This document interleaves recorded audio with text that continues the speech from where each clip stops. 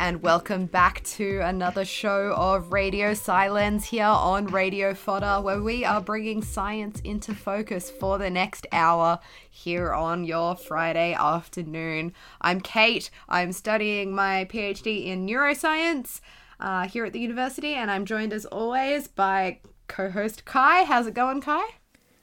Yeah, pretty good, Kate. So I'm studying a PhD in physics. And we're also joined by someone else today, Kate. We're joined by a super special guest who's also a neuroscientist. I feel like we've been taking over the show lately, me and my neuro crew, and I make no apologies for it. But we're joined by Kevin. How's it going, Kevin? Hey there. Yeah, I'm going well, thank you. Thanks for inviting me along to this. It's nice to be here. Yeah, we're super excited to hear your contributions to the show as a whole, but also we'll hear a little bit about some of your research later, and I'm very excited for that. But before we launch into that, in fact, before we launch into any science at all, I want to just ask you guys, what was the highlight of your day? Like, give me a high point. What was the best thing that happened to you today? Ooh, I mean, it's kind of tough at this current situation. I know, but I reckon... but the bar's pretty low at this stage, right? Like, it should be easy. Highlight of my day, I had leftover fried rice for lunch, and that was pretty delicious. So, and we're low at that bar, point easily where surpassed. that's the high. You know what? That's take your wins where you can get them right now. Honestly, that's Yeah. How about you, Kevin? I mean, aside from this radio show, of course. Oh, yeah. Well, that's obviously all our secret highlights, but, yeah. How about you, Kevin? I think maybe for me, highlight for my day, I guess this is related to my lab work. So I work with cells, and I did a pretty difficult procedure on them yesterday. And I was very happy to find that they were all alive and still being maintained today. Yay! Oh, that is exciting. I can feel the excitement of that. That's a pretty good highlight. Yeah. But, What about you, Kate? I just to top it all, just to top you both, because, I got my first Pfizer jab today. I am halfway to being, COVID vaccinated, which is... if nothing else, has given me a glimmer of hope that there is another side of this madness, amongst all this lockdown and depressingness. There is hope for the future, and I'm halfway towards it. So that's exciting. That was my highlight, and I Very exciting. Yeah, consider good work. this your Radio Silence public service announcement that if you are eligible for the vaccine, please go get it. Yes. But anyway, let's talk about some science. Let's start, as always, with some science news, some recent stuff that's been published. Kai, start us off. What have you got? Okay, so some scientists have developed a way of controlling the behavior of mice directly inside their brains. Okay, well, I mean... there are a few ways that science... See, now you've picked a show of neuroscientists to bring I know. this I'm up topic. against a tough crowd. No, but okay. So they're doing this using light, and they're using lights that tiny LED transmitters that they've put inside the mouse brains, and they can turn them on and off and control the mouse behavior. Yeah, optogenetics, right?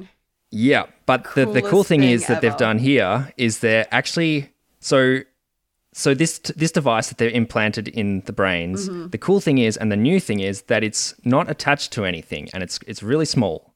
Right, Oh, so previously... it's like a wireless optogenetics. It's a wireless device Oh, that nice. they've implanted in the brain. Okay, no, that is game-changing, because, There we go. I was waiting for that. because, I've done experiments, I've talked about other methods on the show before as well, of kind of, manipulating behavior within the brain, but you always have these long cables coming out, and they can make some behaviors challenging. Like, having a wireless, that's just... Yeah. That's That's very exactly right, Kate. Having big long wires attached to the mice makes it really hard for them to move around and behave like they normally would, which is one of the new advantages that they've actually found with this wireless device. It's really small. A little, most of it sits outside the mouse, but it's small enough that it's like attaches to the back of their head or like their back, and it's really quite small. And they can now test like social behaviors of the mice, and they were able to. Yes, because they won't get tangled.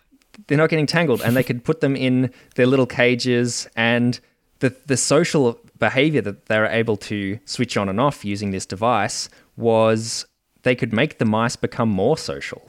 Oh, wow, yeah. Oh, nice. So they would have the mice like running around doing their own thing, and then they switch it on, and the specific neurons that they were targeting like started to fire when they switched on this device, which meant that the mice, were then encouraged to like become more social, and they did like more behaviors like grooming each other and, were just being friends rather than chilling out on their own.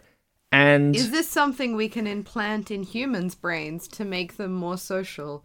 It kind of sounds like this could be used to give someone a bit of a confidence boost in like a social setting.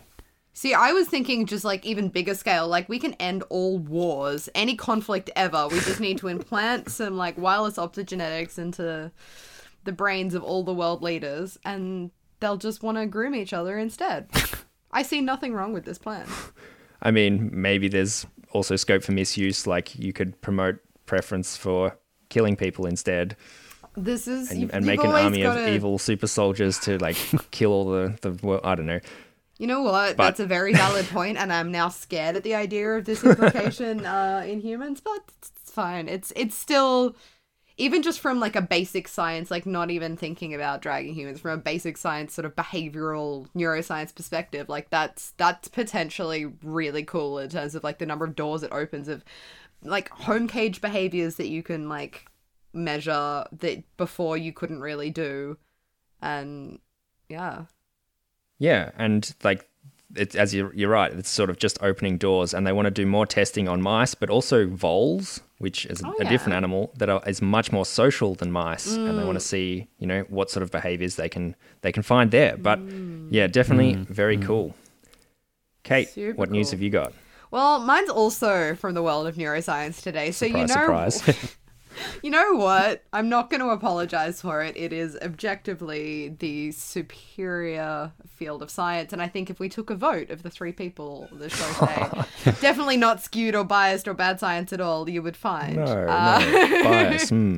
But this is really interesting. This is a really cool paper that came out recently that recently was published in Nature Communications. And they found this really cool thing where essentially it's to do with fear memory acquisition. So you can train mice to acquire fear memory, and you do this by you put them in a little home box operant, conditioning box, and you play them a tone, like a noise, and you give them a little foot shock.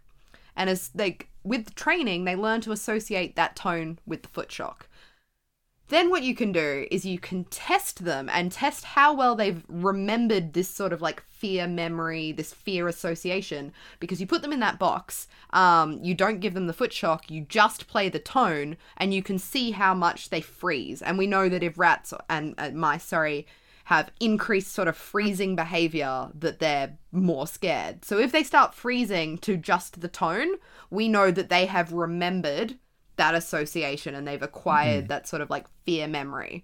And so this is a thing that, we've done a lot of research on and is really interesting. But the problem is most of the research in this field, and in fact in all of neuroscience, this is a big problem, is that most of this research is in males only, like only male animals. And so this paper found something really interesting. So what they did is they got a drug. Doesn't matter what the drug is. It's, for those of you that are particularly dying to know, it's a neurokinin 3 receptor antagonist. Yes, that one. Yeah. But essentially, a type of neuropeptide signaling pathway in the brain. This drug inhibits that. And we've known for a while that if you give this sort of drug to a male mouse, it increases its fear response, essentially. Like it gets more scared and freezes more in response to the sound. Found this really interesting thing. They gave the exact same drug to female mice and it did the opposite. did the opposite. wow. Oh, wow. They Okay. they got sorry, I think I've said that the wrong way around. The males increased their memory, which means they got more scared. They showed So when the tone played, they showed more freezing because they were more scared, right? And this was kind of a known effect. But yeah, the females, same drug, same time, same fear acquisition levels, but then you tested it later and it's like they hadn't been able to form that memory because they just weren't scared of the tone. They were like, whatever, we don't care. Yeah. So it's just had this like significant effect in the complete opposite direction. And then they did some really cool stuff where they took some like blood serum samples and looked at like circulating sex hormones like estradiol and testosterone. And they found that those were regulated in opposite directions. So like in females, the estradiol increased, in males, the testosterone decreased. And then they looked at other, signaling pathways and once again found that it was all just dysregulated, but in opposite directions in males and females. So that just, that's really, really... It's very interesting. I was going to say exciting's the wrong word, but like interesting because it really highlights fascinating. that we need to be doing more of this like sex difference research and using both sexes when we're doing preclinical animal studies because it's not always applicable. What you find in males doesn't generalize across the whole species, let alone generalize to humans. If we want to be making these claims, we need to first of all, make sure we're dealing with within species application. But yeah, I can definitely agree with that from the kind of neuroscience research I've done myself. Yeah. I've definitely just started important doing to consider both difference sexes. researchers and researchers. Yeah, I've been some sex difference research and it's wild. It's wild. So I'm glad that it's happening. I'm glad that we're moving forward and these sorts of papers are coming out where we're like going, see, this is why females are important too. Anyway. That is it for news today, and we're about to launch into a really cool show all about stem cells, which, we'll get to in a second, but first we have a very fitting song called Differentiate by JK47.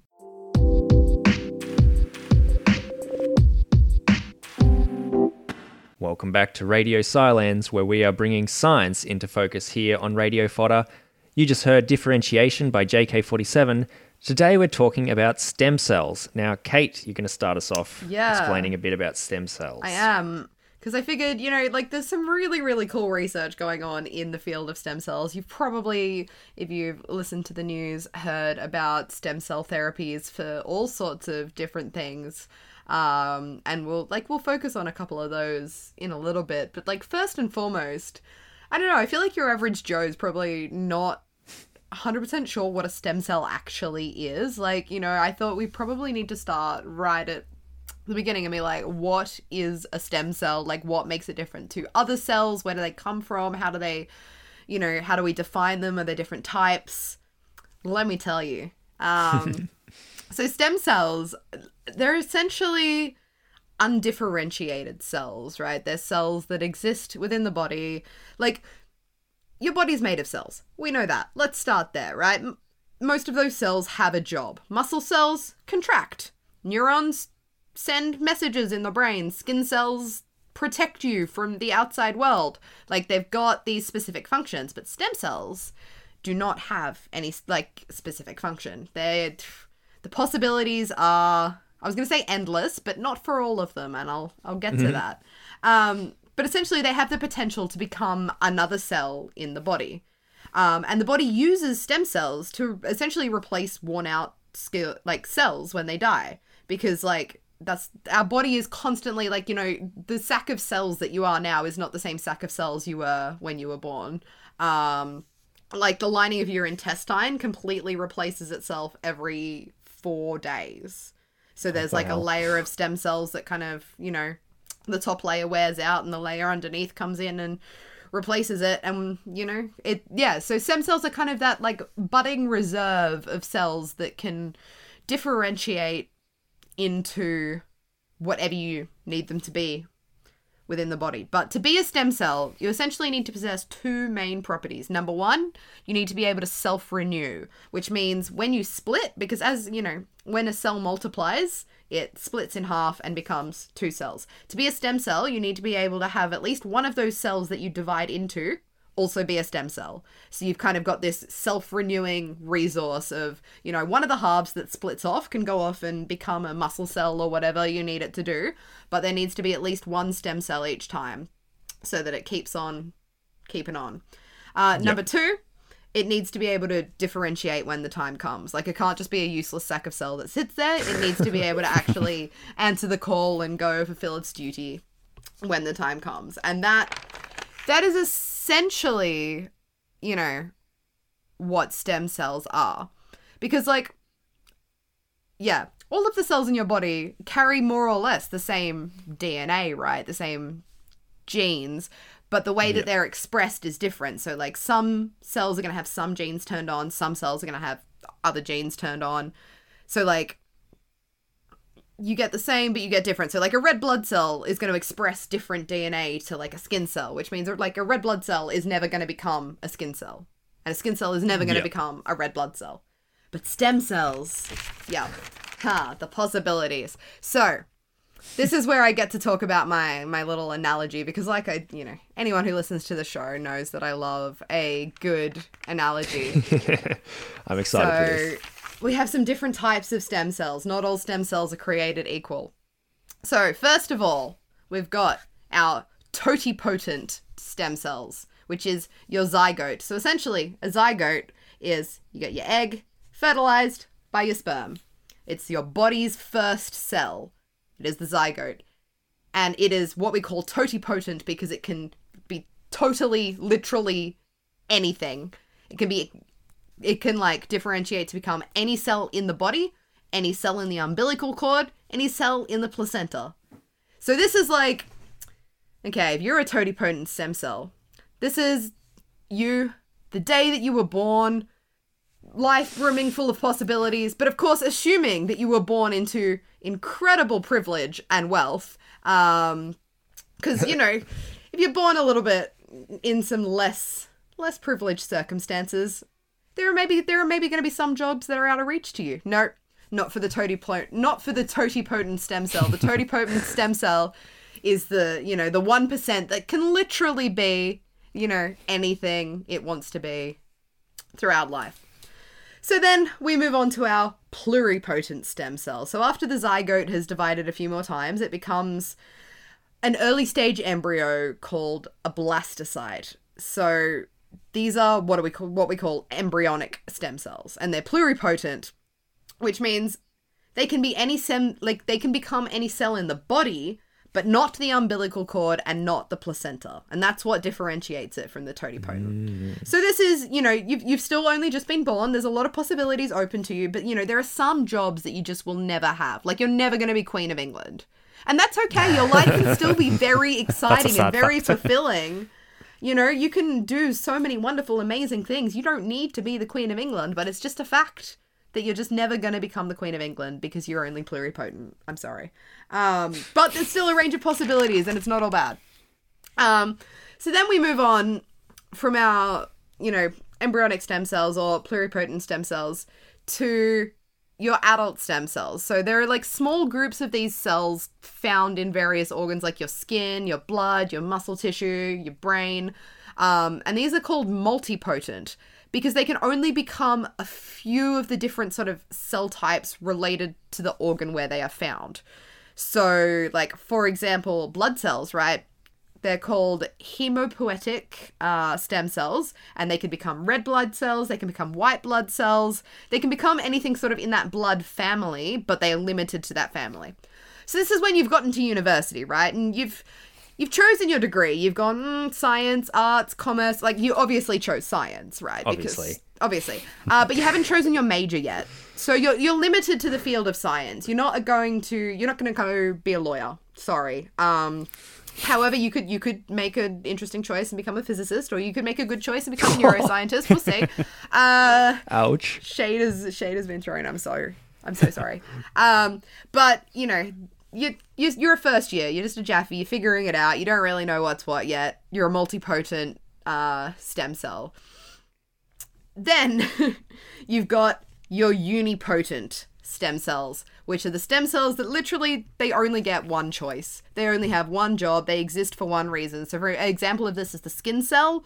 So you're constantly sort of shedding, you lose, it's crazy, 40,000 skin cells per hour. In 1 month, you have complete new skin. Isn't that wild? 1 month. That's crazy. Complete new skin. Layer of skin. So deep within our skin, we've got what are called epidermal stem cells. And they can differentiate and become skin cells. So you are going to be the Queen of England. I'm sorry. You were first born in the royal family. That is your destiny. That is your one job. You have one reason to live. There is no getting out of this because it just is the way the world apparently works in some places still. And you're a unipotent stem cell. So that is my analogy of the different types of stem cells and where you sit on your sort of range of possibilities of what you can become. But yeah, I think that's a really great analogy. Good work, Kate. I'm a stem cell. I do research on stem cells myself, and I feel Yes. like that was a really good explanation. Good. I was waiting for you to come in with the like. Actually, that's not quite right. No, didn't have to do that at all. Amazing. Well, because I guess the other thing that I didn't really mention is I was like, well, you've got your adult stem cells, which are multipotent or unipotent. And then you've got your embryonic stem cells, which are pluripotent, which, I should say embryonic stem cells often, like in science, when they're used in science, if you're using human ones, they're ones that have been donated by... When you do IVF, you get additional sort of fertilized eggs that don't get used, and so then with the consent of the donor, they get donated to science, and that's kind of where we get these embryonic stem cells. But that's not the only way that science can get access to pluripotent stem cells, because there's actually this whole sort of area that is, relatively There's a lot of new-ish, ethical concerns around embryonic stem cells as well. Yeah. So that's why there's something called induced pluripotent stem cells, which is like embryonic stem cells in the fact that these cells can become any type of cell in the body that they want. But it's where they take a regular like liver, fat, skin, or whatever cell, and scientists have like figured out a way to change it to behave like an embryonic stem cell, which is really cool because like the future of that research, I think, is something that's quite exciting to think about, like, because regenerative, I can say words. Regenerative. That's the one. Medicine, where a lot of the issues, like if you could use someone's own body cell and help kind of regrow organs or whatever, and you're not introducing anything foreign into the body because it's someone's own cell that you've been able to turn into a stem cell and then turn into whatever you need it to be, which I think is just really exciting. Really you're completely right there, Kay. Like with these induced pluripotent stem cells, they have the ability to bypass all the ethical concerns with embryonic stem cells, and also like you said, they're cells from that person's own body, so there's no risk of your body rejecting those cells that you put in. But there is also like a slight caveat in that if you have like an injury or a disease where you're pressured by time, it can take a while to actually generate those induced pluripotent stem cells when you get like skin cells from the patient, for example. Yeah. But nonetheless, it's still really, really great step up in the field of stem cell research. Yeah, I think it highlights that the future of stem cell research is there's going to be some cool stuff happening, like, definitely. But, even in the present of stem cell research, there is some cool stuff happening, and I think we will talk about that after our next song, which I think we're about ready for. Yeah, so can't wait to hear from Kevin about some of the exciting stem cell research. But before that, we've got Imagine by Ben Platt.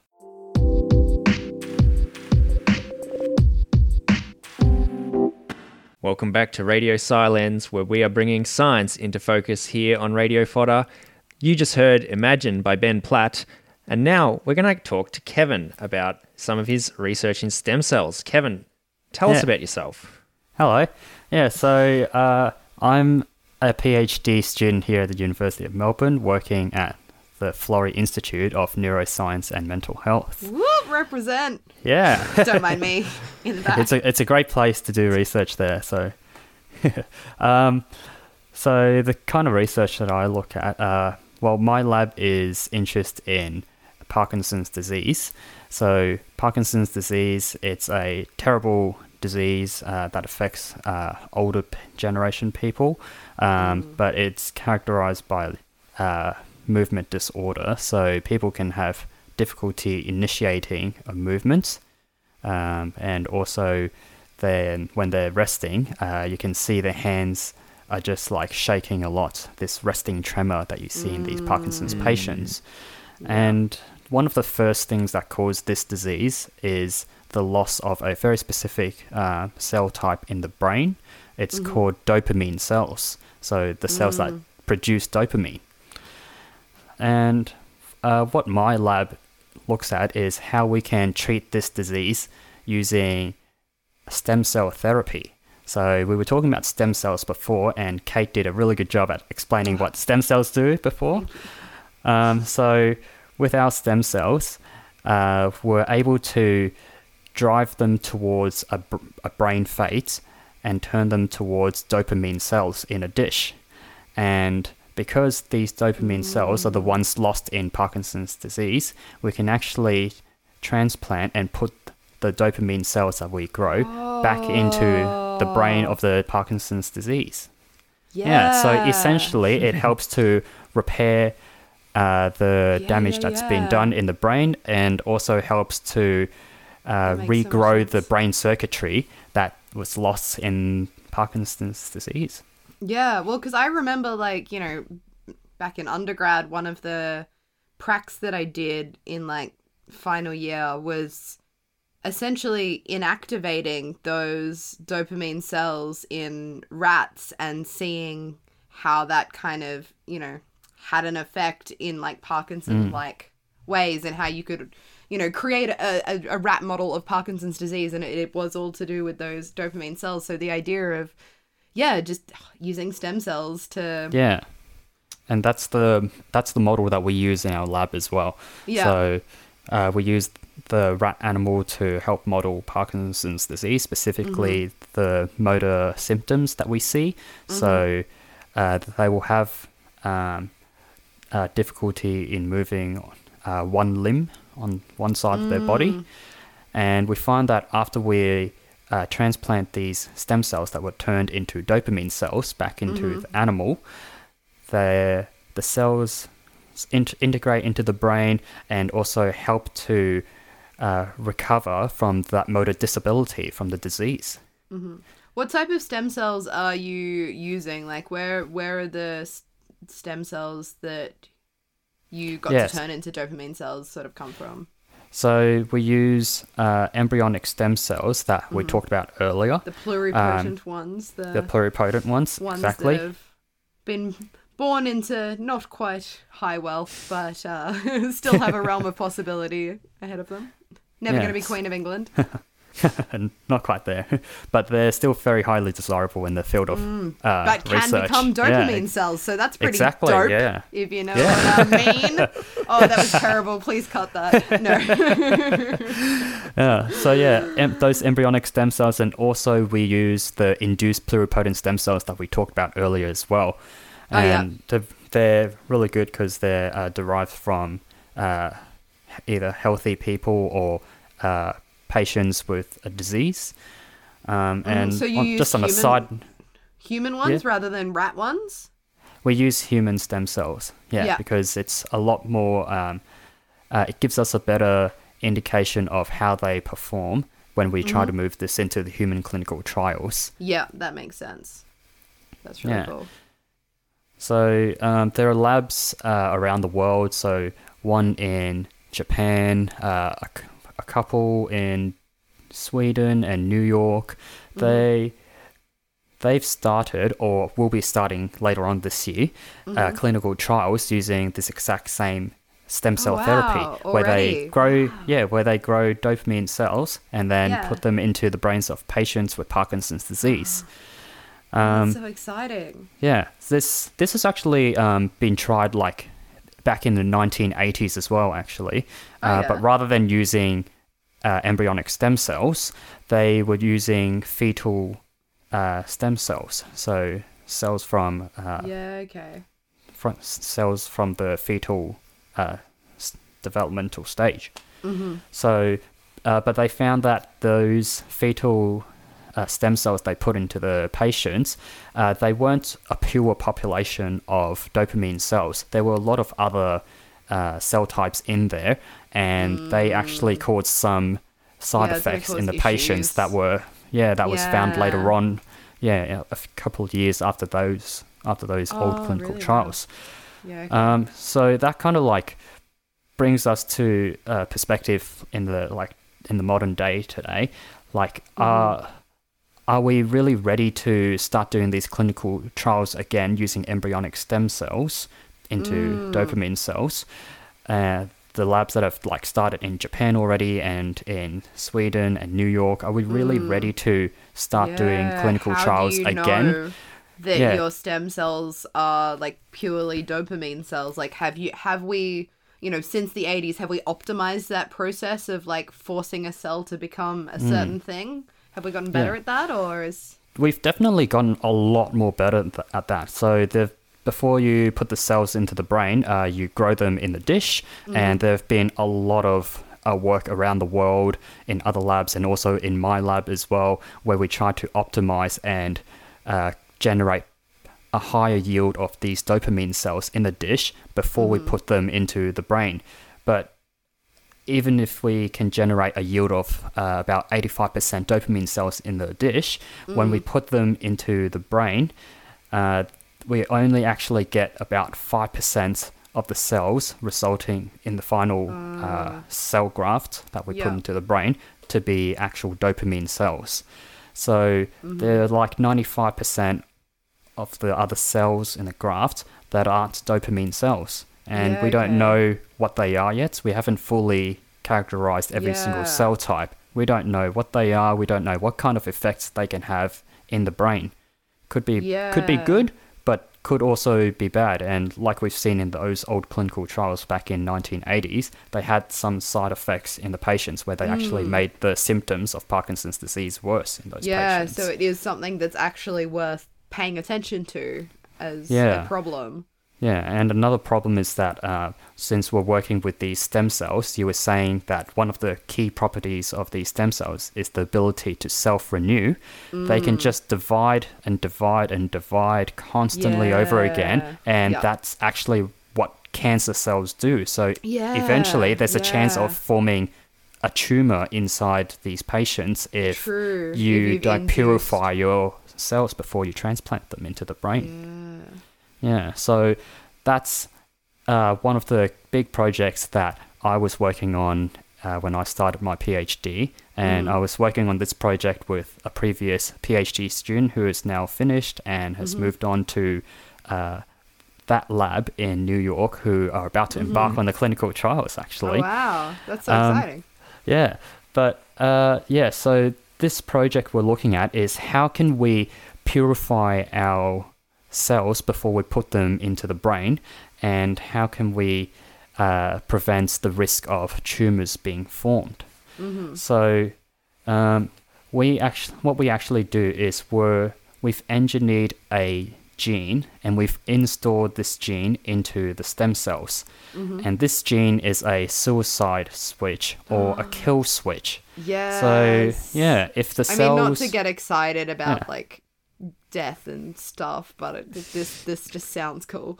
I feel like I'm getting excited about the wrong thing, but it sounds cool. I think the better term for it is a kill switch, where if the cells that we put into the brain, if they end up turning rogue and we get the wrong cell types, if there are some of the wrong cell types, like uncommitted stem cells that end up dividing and dividing and dividing, we can actually turn on this kill switch and kill off only those cells that are dividing, so the stem cells. Yeah, and that keep way, the dopamine ones alive. Yeah. Yeah. Wow. And the other thing that we found from this project was that if we activate this switch early enough, but not too early, so we start activating this kill switch once we know all the dopamine cells are born. After that, we turn on this kill switch and kill off everything else that is still dividing. So since this kill switch only kills cells that are dividing, all of our dopamine cells that are born already and not dividing, they're safe and won't be harmed.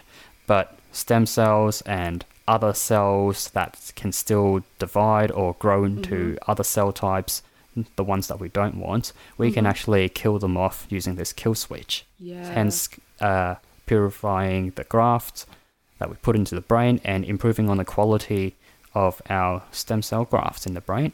That's really cool. Does it affect what about cells that have already differentiated into something that isn't dopamine? Like, do you get random, GABA cells popping up that it's already, not a stem cell anymore? Can you still kill it off with this? Yeah, so essentially, yes, we can reduce the number of those unwanted cell types that have already been born or are about to be born. So we've found that we've been able to reduce the number of non-dopamine brain cells. So, for example, the GABA cells that you're talking about, also with other neuronal brain cell types.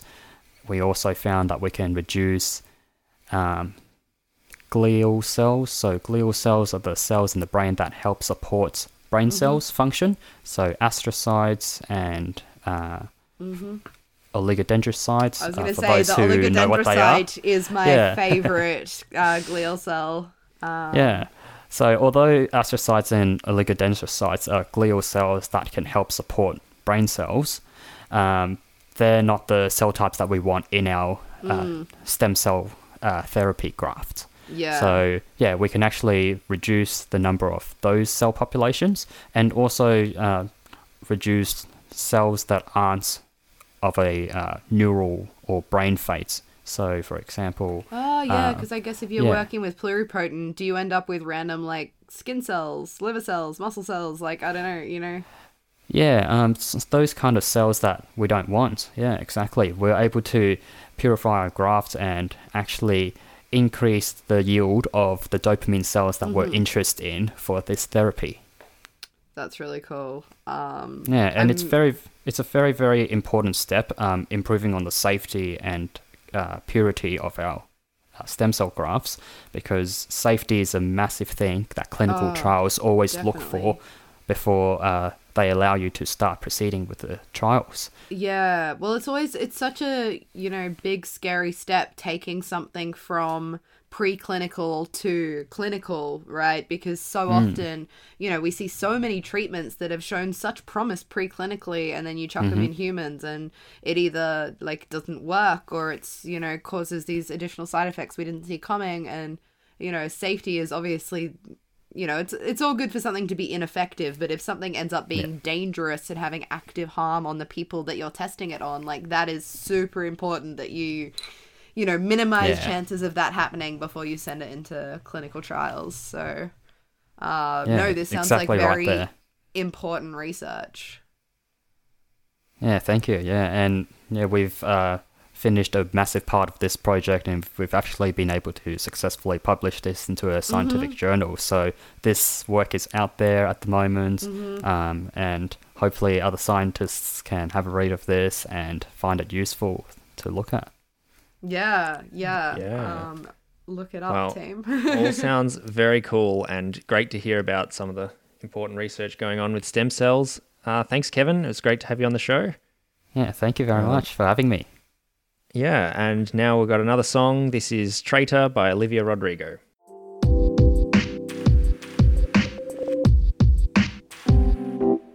You You are listening to Radio Silence here on Radio Fodder. Today's show has been all about stem cells, and we've got some more cool stem cell research coming at you. Kai, what have you got for us?